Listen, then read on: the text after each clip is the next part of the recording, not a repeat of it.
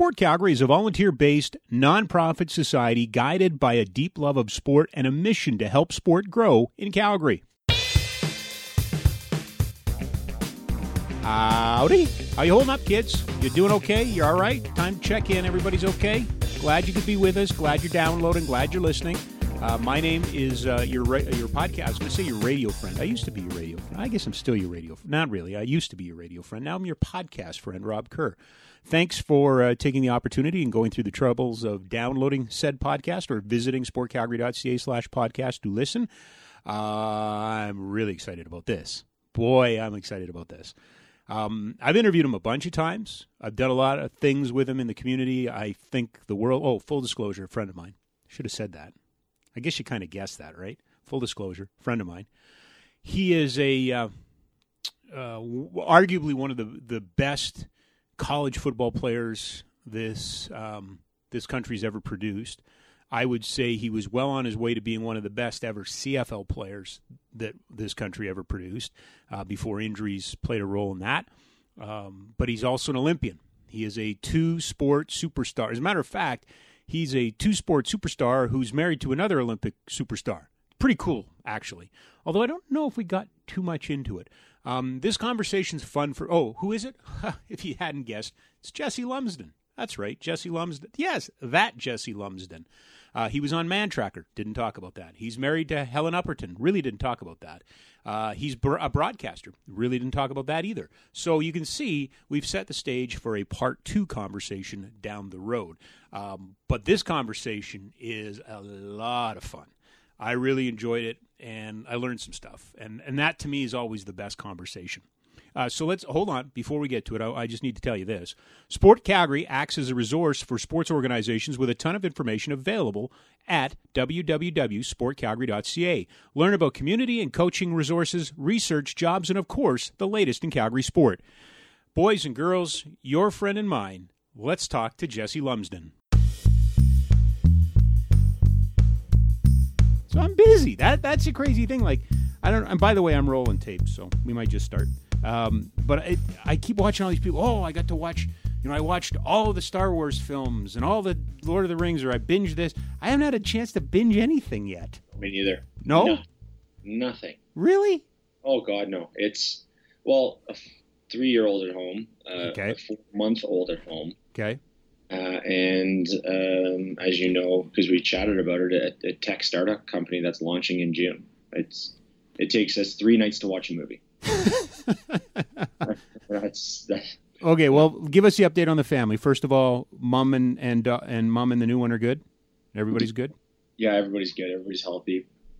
You can say that with even more thankfulness during this time.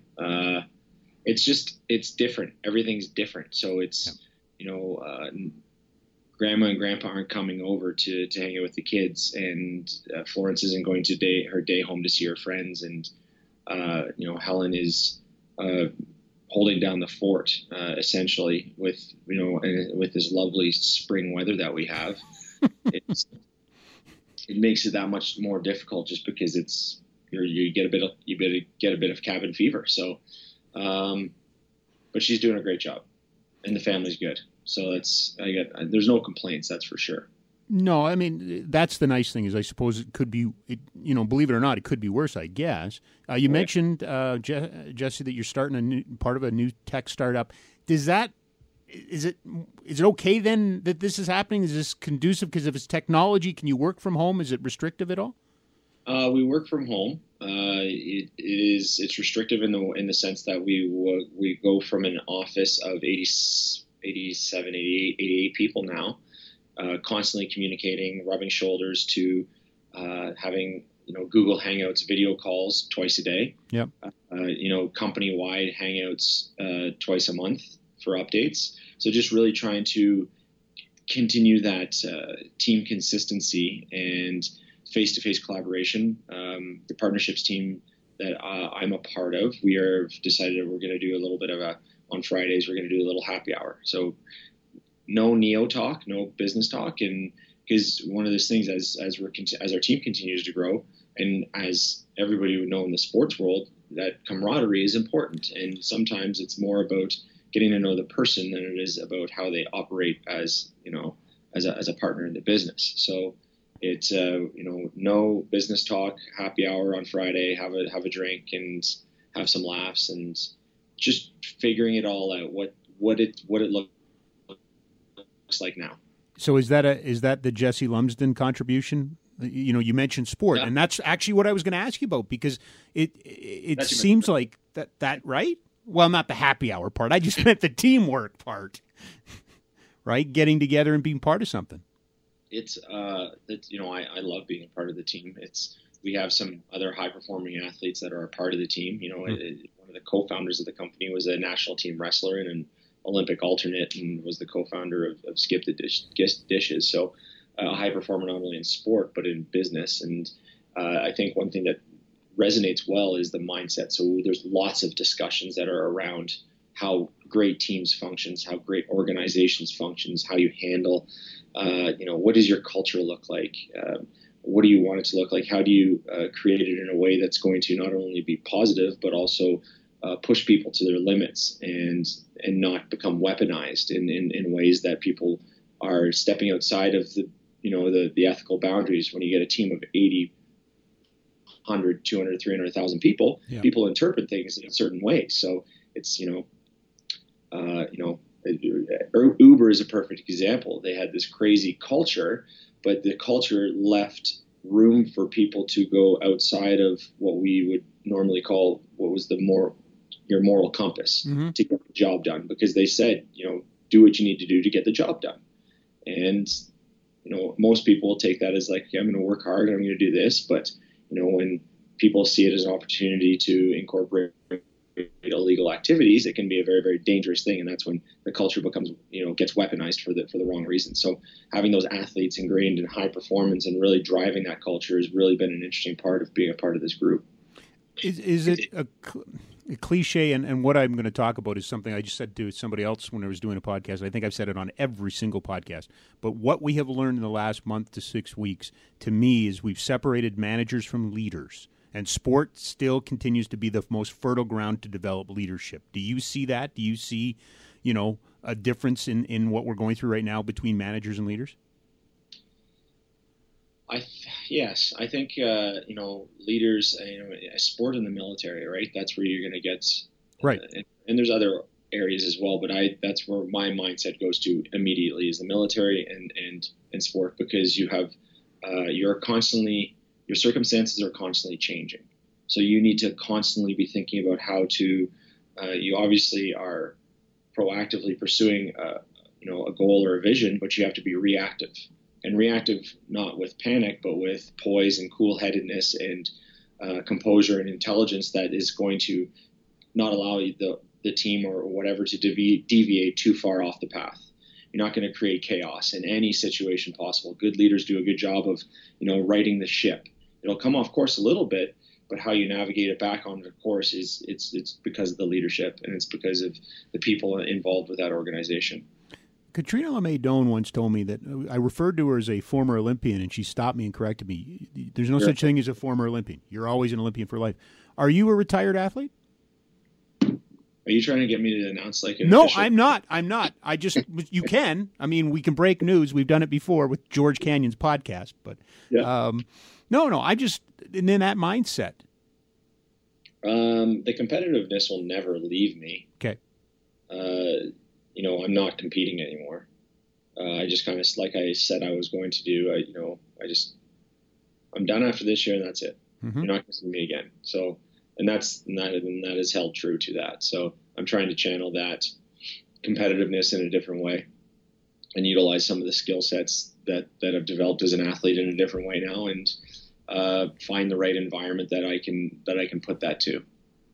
So what's game day? That's a great question. Yeah, that's, right now it feels a little bit like game day and training camp. Mm-hmm. So a lot of volume, a lot of intensity, a lot of focus. And I'm building some calluses, which is really good. It's funny, having spoken with Jeff a lot leading up to me joining this team. he talks about his time at Skip the Dishes and as a co-founder and essentially growing that thing to, what it was, $1 billion company. And the situations that they came through, and he's like, we're going through some bumps and valleys right now, but wait till we get to launch. Then you're going to see some stuff. So I think when we launch, that's when the start of the season. That's game day. Yeah. That's game day. Yeah. It's just, to me, fascinating to see through your eyes the way, because you've always been in highly competitive sports. All sports are competitive, but the two that you chose to be in are among the most competitive. Would you not agree? Yeah, they're up there for sure. So how do you scratch that itch, or do you have to say goodbye to that? And I think you answered it. I think you said, you're in training camp right now. Yeah, but there's still something like, it's never going to be as good as sport. Mm-hmm. I mean, the first thing you learn to do as a kid is play. Right. It's not to have a schedule and to work and it's to play. So to make that a career is the best thing you can possibly do if you enjoy doing it. Right. So there's always going to be that competitive itch. I think there's other areas in my life where that allows me to dial that in as well. So, which has been good. I'm not doing a ton of training or working out right now, but I try to do something every day. Yeah. And that helps. Shooting my bow, archery helps a lot because it's a tremendous amount of focus. There's things like that are definitely, they curb the appetite to wanting to go and just to bobsled or jump onto a football field. Yep. So I'll never play touch football. Let's put it that way. That's too much. That's just not enough, right? Well, it's not enough, and it'll be too much. And I don't want to. If I go do that, I want to go enjoy it, and I won't, because I'll bring too much. Yep. It's just too close to home. Hockey is a different story. I love playing hockey. Right. It's a great workout. And, I played at a pretty high level as a kid, but I never was as intense with hockey as I was with football. Why? Passion. Okay. I think it really just comes down to passion. Yeah. I was, chatting with my dad and stuff. It's like that I was ready to go train for football or go out to do drills, but I reluctantly went out and shot pucks. Mm-hmm. Okay. I did it because, your parents say, if you want to get better at something, this is what you do. And I was like, oh, okay, fine. I'll go shoot 100 pucks.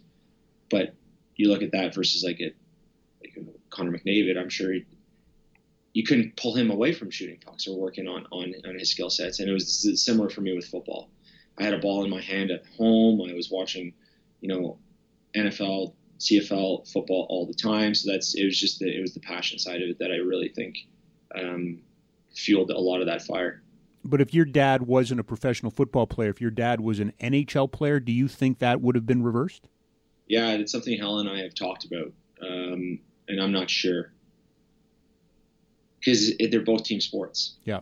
And, obviously when you have a parent that played at a very high level, they become, a figure that you want to follow in the footsteps of. Yeah. So the one thing that I can say that they did very well is they never pushed me. They actually pulled me out of football when I was, my dad coached, actually funny enough, my dad, Jesse Palmer, back in the day when we had lived in Ottawa with the Myers Riders, and it was the Mosquito team. So it was like 10 and 11-year-olds, and I was 7. Yeah. So I couldn't play, but I practiced with them. Yeah. And then the next year they opened up a Tyke division for 8-year-olds. So then I played. Right. And then my parents pulled me out, and they said, you're going to play other sports. And then if you want to play football in high school, that's when you can play football. So, it was myself that took myself back there. I mean, first day of high school, I was there on the football field, ready for practice, and but it was never pushed upon me. I would say hockey was more pushed upon me than football was. That's interesting. That's interesting. Now, just for clarification, your dad Neil, you never saw him play, right? You would have been too young? I would have seen him play, but I was like a half pint. Yeah. So yeah, I remember being in the Eskimo locker room as a kid. right. And I remember, running around and giving Dwayne Mandrusiak, the equipment, head equipment trainer there, just a headache. And when I went back in 2009 and he was still there, I gave him a headache then too. But I don't remember watching him play. But there is flashbacks for sure. How much of it, we've kind of skirted it, but how much of an impact was he on you? Because he played it's such a great dynasty level era of that football team, right? How much of that was, brought to you? Oh, if it was there if I needed it. Interesting way to put it. Explain that. It was never. He trained me a little bit, and he did his research. Like before I went to university, we were doing workouts with a couple other guys from Nelson High School, and he, studied. He started to really dive into the track and field world, and never being he was a track guy, but never really a track guy. Yeah, he took the learnings from some coaches and some texts from like Michigan State and Syracuse and some Texas track programs and tried to put me through some of that stuff. And then actually my girlfriend at the time, who played soccer at a pretty high level, she started training with us. And then a couple other teammates joined us. So we were doing like track and field speed training, this would have been in 1999 essentially. But again, it was always, it was up to me. If I wasn't ready to go, he wasn't putting his shoes on to go out to the track that day. He was never, okay, let's go, sort of thing. When we were there, he'd push us and coach us, and which was great. If it was ever, I had questions about film, questions about me. Obviously, he helped me a lot with media too, just how to handle. Oh, that I don't doubt for a second, because for those who don't know, Neil Lumsden was true. He was Craig Conroy before Craig Conroy. He was awesome to deal with. Funny enough, on Instagram I posted a picture of him with John Wells and Shannon. John Shannon? John Shannon. Yeah. And from CBC, and then somebody flipped me, my dad commentating the 1988 CFL All-Star game, which happened at the beginning of the season. I remember this, Jesse. I remember that. Like, there's a lot of people that are hearing, what do you mean a CFL All-Star game? Yes. Yeah, it's amazing, isn't it? On the CFL network. Yeah. So it was video of him and like on the sidelines, and then he'd run up and do the color commentary. And then what I got even more of a kick out of it was he was doing like the halftime interviews in the locker room, and he was interviewing Greg Marshall, defensive Greg Marshall. Yeah. I was around and stuff like that. So it was a very cool trip to go down a bit of memory lane. And then I showed Helen, my wife, and she was just like, "Oh my God, it's you. Like, you guys have the same inflection, same mannerisms." So I thought that was pretty funny, but yeah, it definitely was a big help with the media side thing as well. Yeah. I wouldn't disagree with that. I wouldn't disagree with that. I only interviewed your dad a couple of times. Yeah. You're not exactly the same guy, but same disposition, same, just really nice people that you want to be around, right? The type of people that help sell the sport and that type of thing. So, yeah, I definitely could see that. It was pretty funny. Anyway, so yeah, that was never pushed, always there if I needed it, just like, a good mentor or a really trustworthy, book on the shelf that you can always go back to.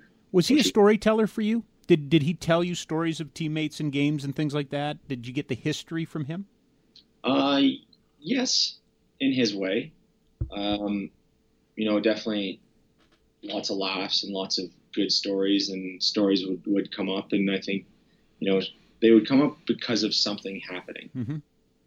So, Dan Kepley, we see Dan and Uncle Kep. To me, then we hear some Dan Kepley stories, or Warren Moon, or Tom Wilkinson, or games and those sorts of situations. So it was very situational. Yeah. Were you prepared, since we're down the football rabbit? I love this podcast because I never know where I'm going, and now we're down the football podcast or football rabbit hole. So that's where we'll go. were you prepared? You win the Heck Crichton in 2004. You were the kind of the it guy at that time would have been CIS football. Were you prepared for, you mentioned Jesse Palmer. It's always the Canadian, right? The Canadian that goes south of the border. You got a couple of opportunities down there. Were you prepared for the weight that came with that? No, I wasn't. And could anything have prepared you for that? No. There was nothing that was going to prepare me for that. I mean, I came from a good institution in Canada that provided me with great opportunities and great teammates and great coaching. But going down to Seattle, I got a small taste of it at the East-West Shrine Bowl. Okay. Of just the magnitude of how big it was. Yep. And how much more there is to it from coaches to just people around, and like the swag and the volume and just the abundance of it all. And when I went down to Seattle, I actually felt, in a few instances, I was very green going into Seattle. I wasn't necessarily prepared. I thought I was, and I prepared as best as I could, but you don't know what you don't know. And one thing that bothered me a bit was the attention that I was getting from like Vancouver media. And, I'd be, as a free agent, undrafted, having a scrum beside Matt Hasselbeck. Yep. Like that shouldn't be happening. And it made me feel a little bit uncomfortable, but yep. I still did I still worked my butt off, and yep. I learned quickly afterwards, and I can look back at it now. I was like, yeah, I was a long shot camp body. I was there to take reps and to fill spot. And so I was actually talking about this yesterday with, licking my wounds a little bit after I got cut. Went to Vancouver, stayed with one of my old teammates, Mike Zaremba. He gave me a good kick in the butt saying that Hamilton's waiting for you to get back, get to work, get back playing football, do what you do. And that was extremely helpful for me. Because then I got back to playing football again, and just playing football and not worrying about anything else. And I was able to, then going into Washington, I was prepared as a football player, and as weird as this sounds, as a man. I knew I belonged. I knew I could play. I knew I could handle anything that they threw at me. I knew I was good enough to be there. So it was definitely a shift in mindset more than anything else. It was a growing up opportunity. You're the first athlete I've ever been able to have this conversation with, because I always wondered what it was like. I remember being on the air in 960 in 2004 and giving Jesse Lumsden updates. Like, he's down there, folks. He's in Seattle, and we're all kind of sitting there with our finger. There was something always. Again, there was always one or two every couple of years. Blair, I believe, Donnie Blair, when he went down there, there was always, there just was this. We have this love of the CFL, but we just wanted one of our guys to go down there. And I've always wondered what that felt like. And you mentioned it's a great story about Vancouver. Like, yeah, you just want to go and do your job. Give me a couple years. Let me establish myself. Then I'll do the big scrums next to Hasselbeck, right? Yeah, and it's just, but I was coming from as Kramer says on Seinfeld, you're a minor celebrity creating a minor stir. And I just wanted to play football. It's nice to see now that, more and more Canadians are going down and they're making an impact and holding a position and doing great things. And I think that's, it's testament to the talent that we have in this country. Now that some eyes are being, looking north, which is great. And you got to have somebody in your corner. So if you have a couple people in your corner and you go down there and you're getting some looks and you're being looked at on an equal level playing field. Yeah. Which is super important for the player. What was Hamilton like for you? You were so good there. I know it wasn't as long as everybody would have liked, but man, and the reason I say that, Jesse, I don't know if I've ever shared this with you, but what was cool about you was the rest of the league was paying attention. We do interviews with Stampeder players, and hey, what are you watching? Geez, we got to watch Hamilton because I want to see what Lumsden's doing.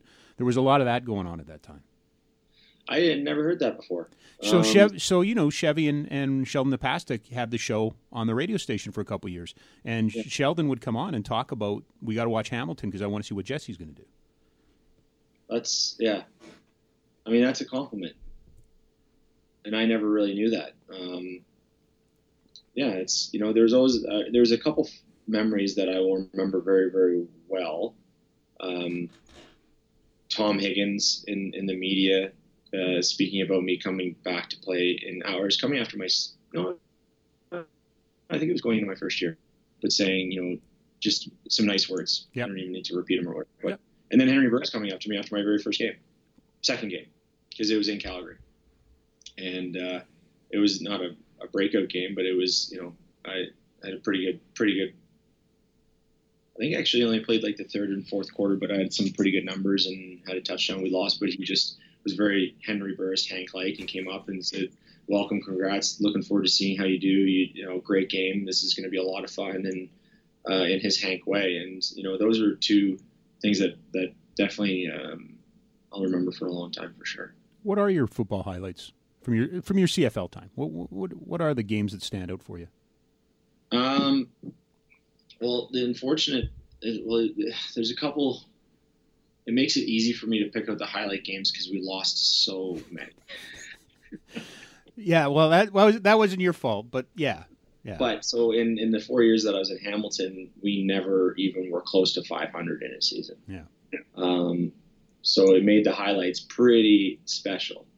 Unfortunately, there's a lot of lowlights that overshadowed the highlights for a lot of reasons. But one of the biggest highlights was getting to play again.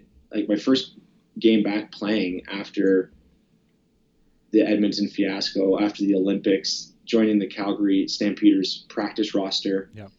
Working my way out of a practice roster position to play special teams and then get some reps at running back and scoring a touchdown. That was a long climb back and there's a picture somebody, I think it was during the game, it was on the commentary.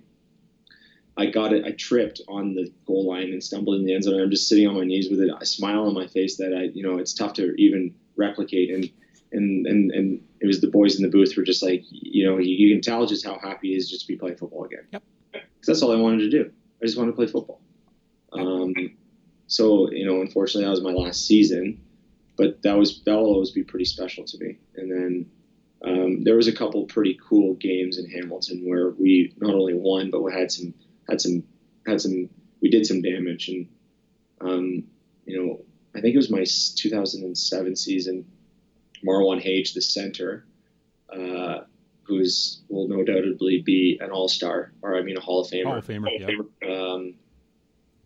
He was tracking early on. This was like 5 games into the season, and we were tracking towards a 2,000-yard rushing season. And he's coming up to me. He's like, "Do you know how many? Where I've never done that." And like one game, and like 2 games later, I had dislocated my shoulder, and then 2 games later after that, I did it a number of times again. So it was just the season was over again. But there was definitely we were making some waves, and we had a little wave and a bigger wave, and then it would flatten off again. But it wasn't all bad, that's for sure. A lot of great people, a lot of fun memories. Will you share a story I've heard you tell once or twice about a teammate you had in Edmonton and the extent that he went to make it difficult to play against him? Well, that was Hamilton. Was that Hamilton? I'm sorry. I thought that was an Eskimo story. I apologize. But you had a particular teammate who made it very difficult to play against him, correct? Adriana. Was it? Are you talking about Adriana Belli? No.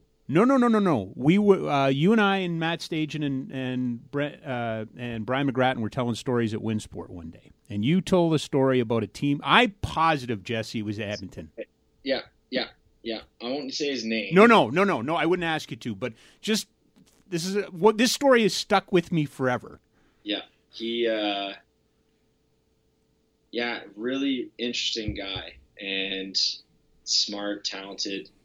And had definitely some interesting quirks about him, but he would piss his pants every game, purposely before the game, just to make it that much more uncomfortable for whoever he tackled. Like football is stressful. There are some characters, aren't there? Oh God! And I thought you were talking about Adriano Belli because he makes it very, very, very uncomfortable to play against as well. Okay. And he will do some. Well, was he the kissing bandit? Kissing bandit, yeah. Yeah, he was. Okay, yeah. So he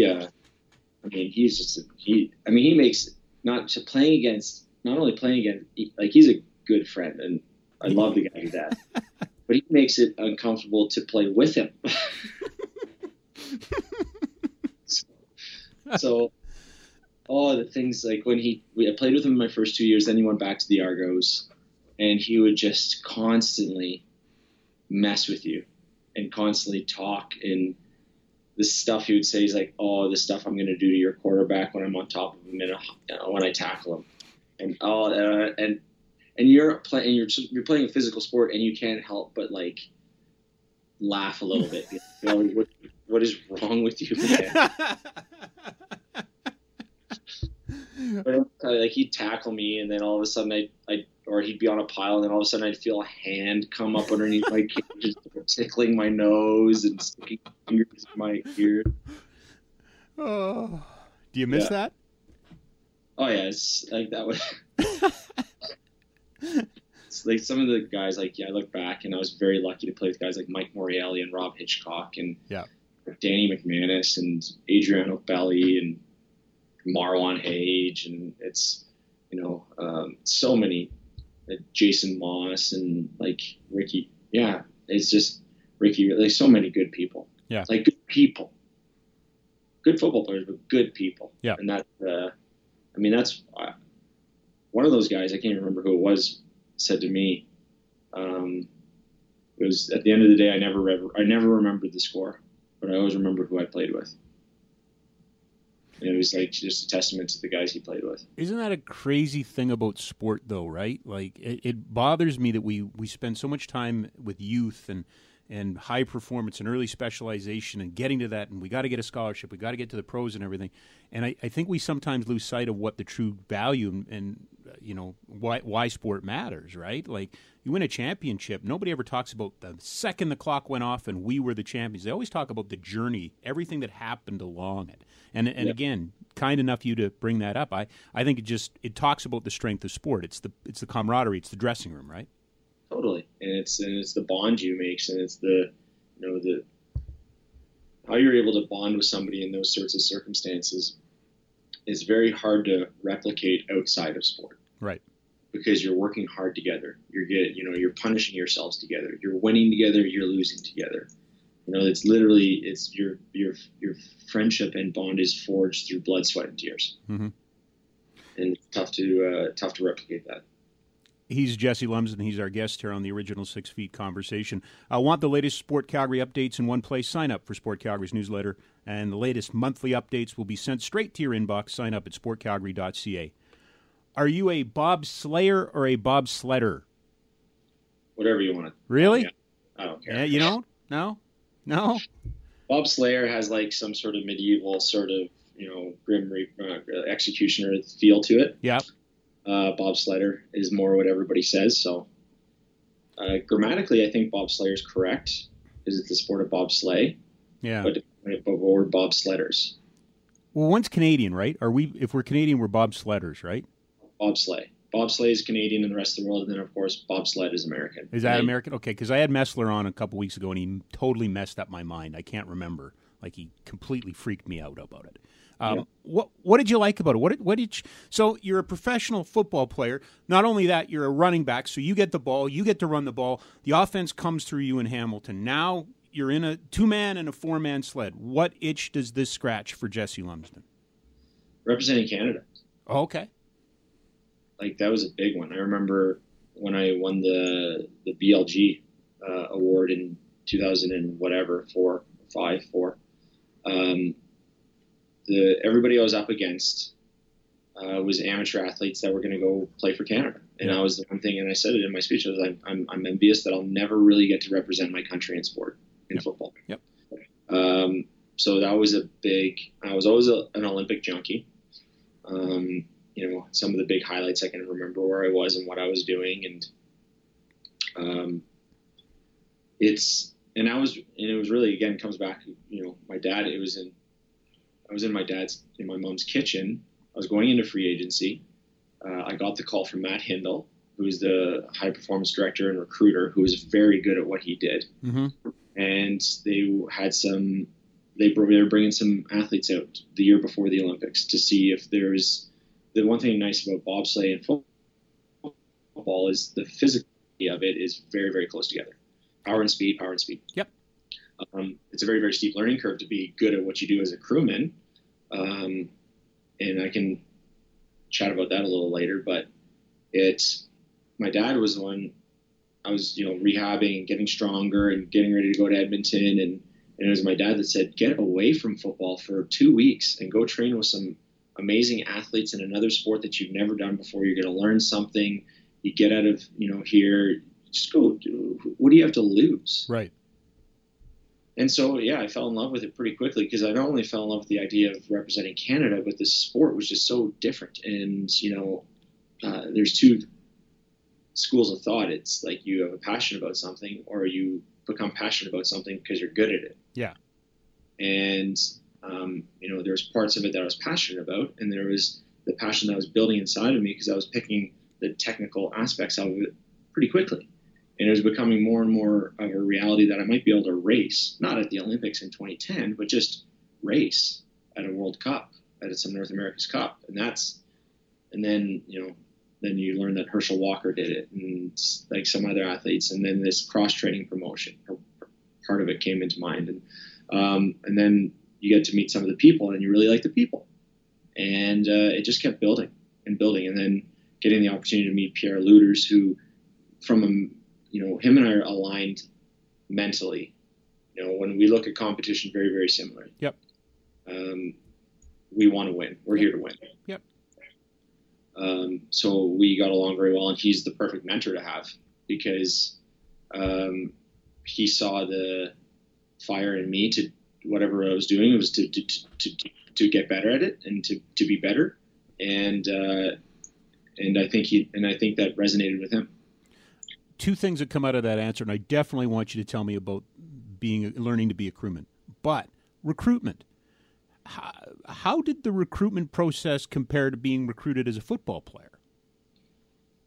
Well, there's definitely it's much more straight line in football because it's built on legacy, right? Yep. You go from high school or junior to university or junior to professional. Bobsleigh is it's a secondary sport. It's a second opportunity. You don't grow up wanting to be a bobsledder. You find bobsleigh or bobsleigh finds you later on in life because you need to be a mature athlete to do it. You can't do it. There's a couple 16-year-olds out there that are kids of parents that ran the track that, are the sort of outlier to everybody else. But everybody else is a multi-event athlete, a basketball player, a football player, volleyball player. Bobsleigh finds them. So from that standpoint, the recruiting, you got to cast a pretty wide net. One, you have to find somebody who wants to do it, and almost convince them to want them to try it, and then getting them to possibly putting their life on hold if they're coming out of university to go and pay and live, a very sort of reasonable, moderately, an exciting life, but in a way that's, you're not going to make very much money and you're not going to really work towards actually your next career. So there's things that you can leverage and we can talk about that. And I think I've done a pretty good job. And so there's athletes who do a really good job with that. But so you have to cast a wide net. And I remember when I was playing at Mac, a few of us would get letters, typed letters in our locker. And it was bobsleigh, and most of us then were just like, whatever. Oh, I never knew that. So you had been contacted? Like a letter, and So, but it's not like you came to Calgary, played a game or two for the Stampeders, and COP happened to be up the road. So there was a far longer connection. So when I got a call when I was in Burlington, Matt Hindle found a way to get my phone number, and it was probably through McMaster. Okay. He called me, and it was the kitchen landline, and we talked about it. So, the one thing he does very well is he always tracked, the university athletics, so whether it was track and field or rugby and football. Sure. He's like, okay, who are the running backs, linebackers, yada, yada, yada, yada, yada. And from then, if you look at it, if I were to recruit for Bobsleigh Canada, or if I were to run the recruiting program, I would have a representative at every university every year, like on a road trip. Mm-hmm. Just somebody that has an eye and can evaluate somebody on a field or somebody on a track. Yep. Would have a representative at every combine, regional combine and national combine. And I'm sure the CFL, I know Rugby Canada has done it in the past. I'm sure the CFL would love to partner with Bobsleigh Canada to have a representative there, because not everybody who goes to the combine not only gets drafted or makes it. Yep. And bobsleigh, because of that transition, is a great opportunity to continue to pursue that and to fuel, to feed that competitiveness that a lot of athletes have, especially in football.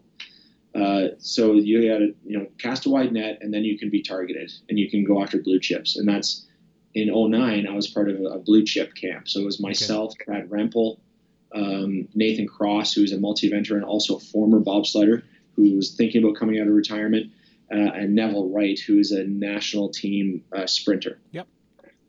So we were that blue chip camp, and it was really 2 weeks in Calgary, learning about the sport, yada, yada, yada.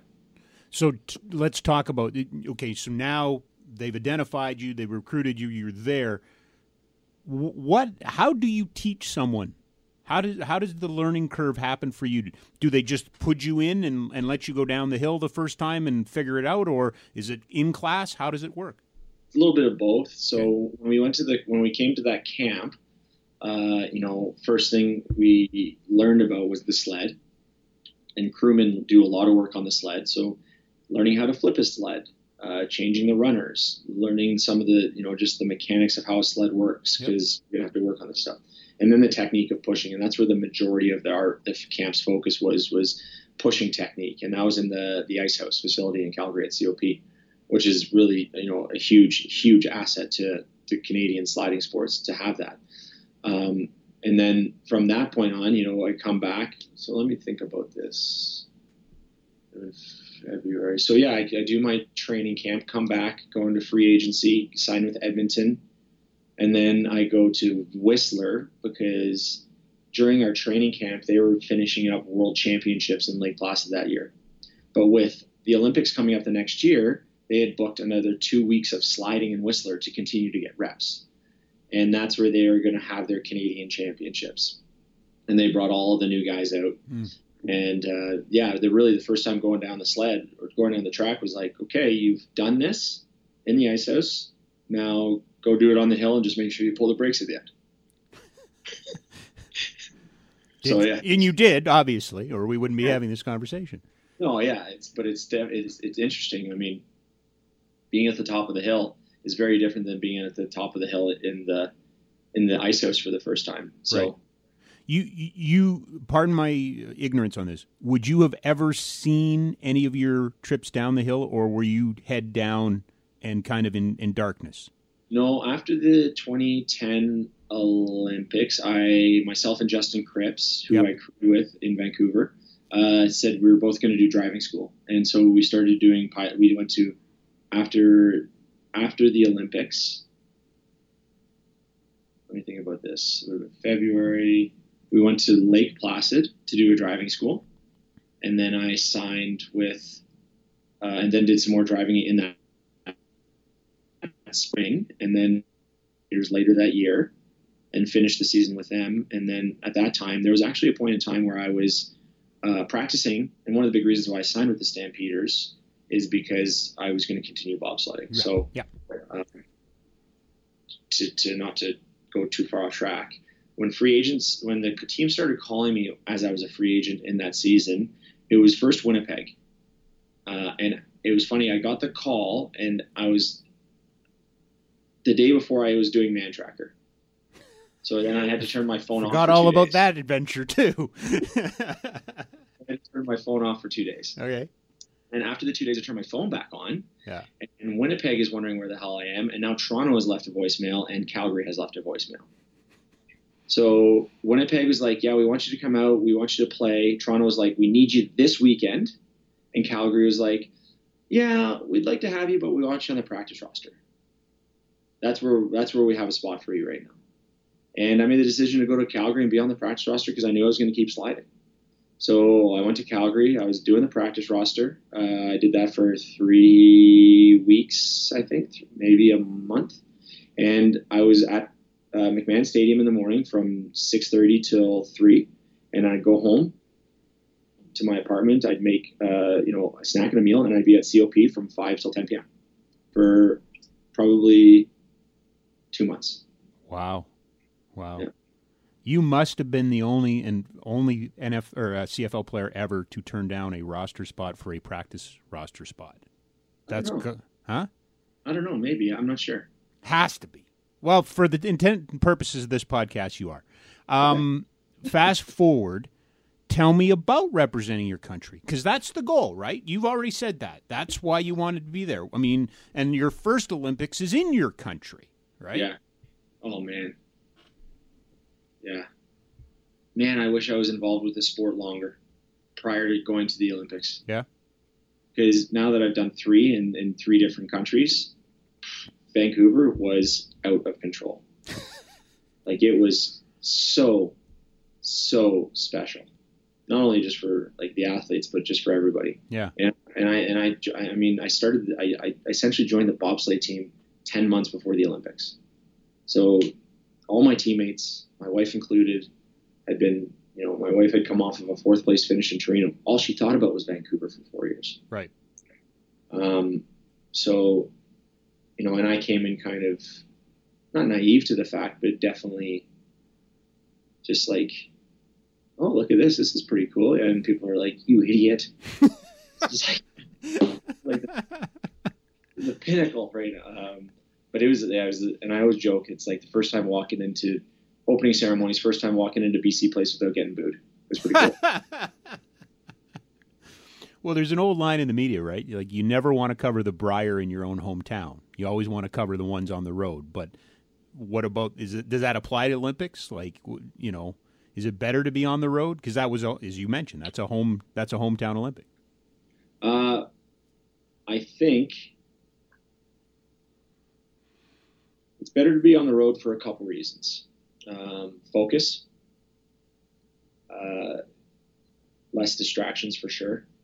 I would say, that might be the only reason. The hometown Olympics is so special. To see an entire country rally around an event and just like to compete at a hometown games. 2026 came to Calgary. I might have taken a run at it. I would have been 44, but stranger things have happened. Sure. But I wish I could have flipped for sure. If finished on a home Olympics. Are you done with bobsled? Is there some role for you, or is there something you're going to continue to do? Not right now. No, not a place for me. I don't. I'm too close to some of the athletes still. Yep. I get it. I'm involved with the COC Athletes Commission, which has been good because it's kept me close to sport. But at some point, I would like to be able to get back into the sport. I'd love to be able to work with Pierre again. He's really made a mark for himself as a coach now too. It's a shame that Canada has never been able to figure out a way to get him back into the program. But it's right now the program has a good head coach. Mm-hmm. It's with Todd Hayes, and the one thing that's concerning about the program right now is lack of depth. So if Justin leaves, that's it. Yeah. There's no succession plan right now. So I think it's going to be with Justin doing what he's doing, and he's got great support, and he's obviously the best in the world at what he does, and he's got a good team around him going into the next cycle, or coming into the end of the next cycle. But they even then they need to step their game up and figure out and get some more work done, because they're not where they need to be if they want to be on top of the podium in both 2 and 4 men. What is that? Just a function of cycle, or is there, It's because there's never really been a lot of consistency. Mm-hmm.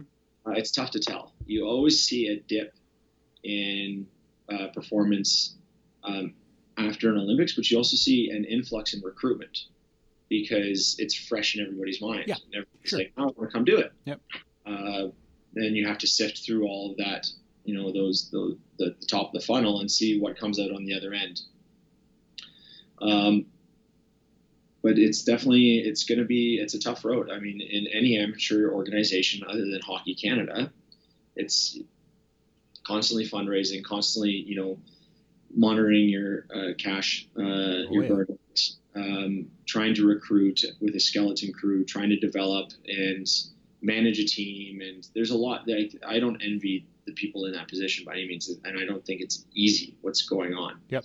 But it's definitely going to be a tough road for the next few years for sure. 2 more for you, Jesse. What are there characters in bobsleigh like there were in football? Were there villains and black hats, and was there? Does the sport allow for that?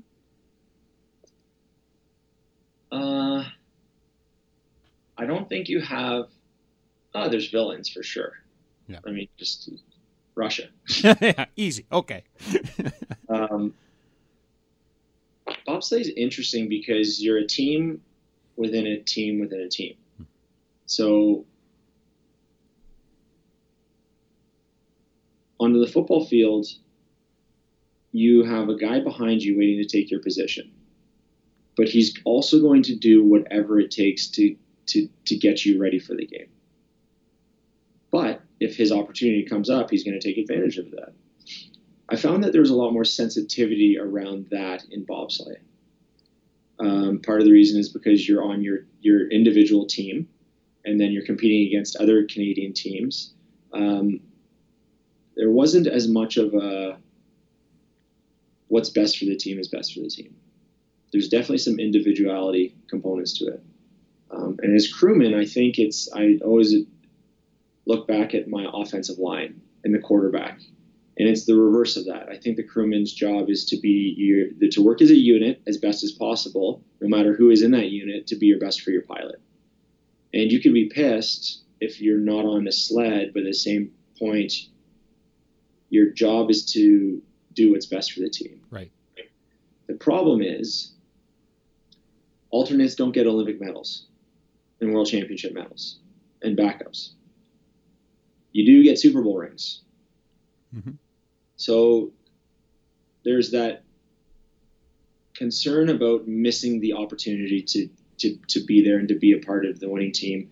But if you are part of that winning team, and when Justin won gold in 2-man and Alex was racing, I would race with him all year long. Yeah. They decided to go with Alex.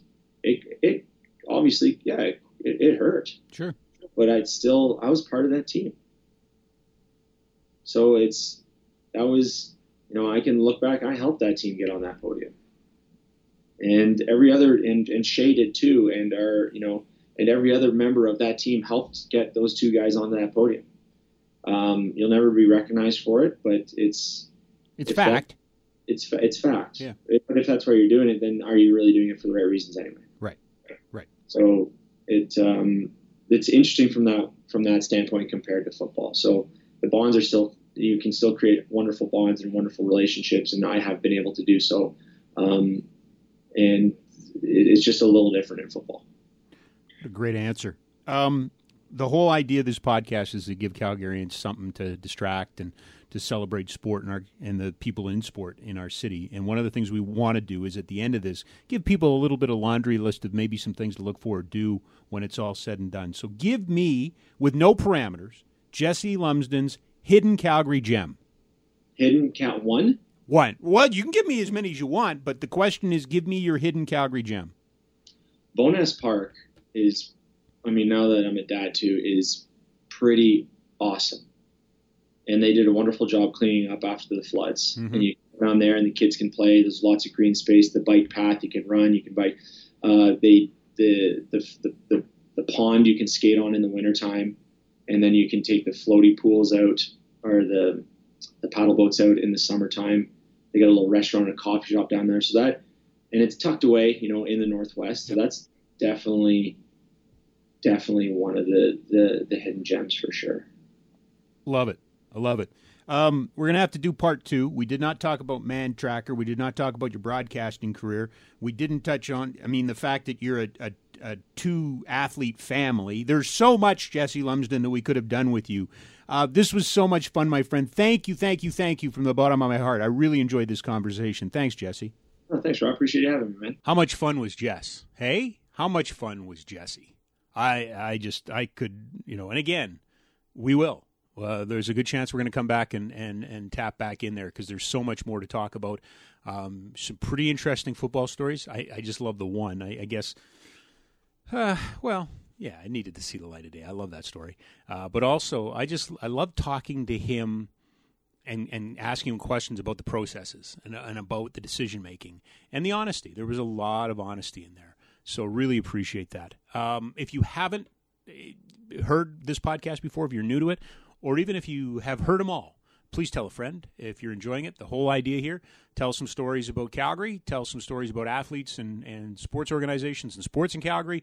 Basically, as we go through this COVID-19 pandemic together, give you something that will hopefully distract you from the everyday troubles of the world. So thank you for joining us. It's an original 6 Feet Conversation podcast here at sportcalgary.ca.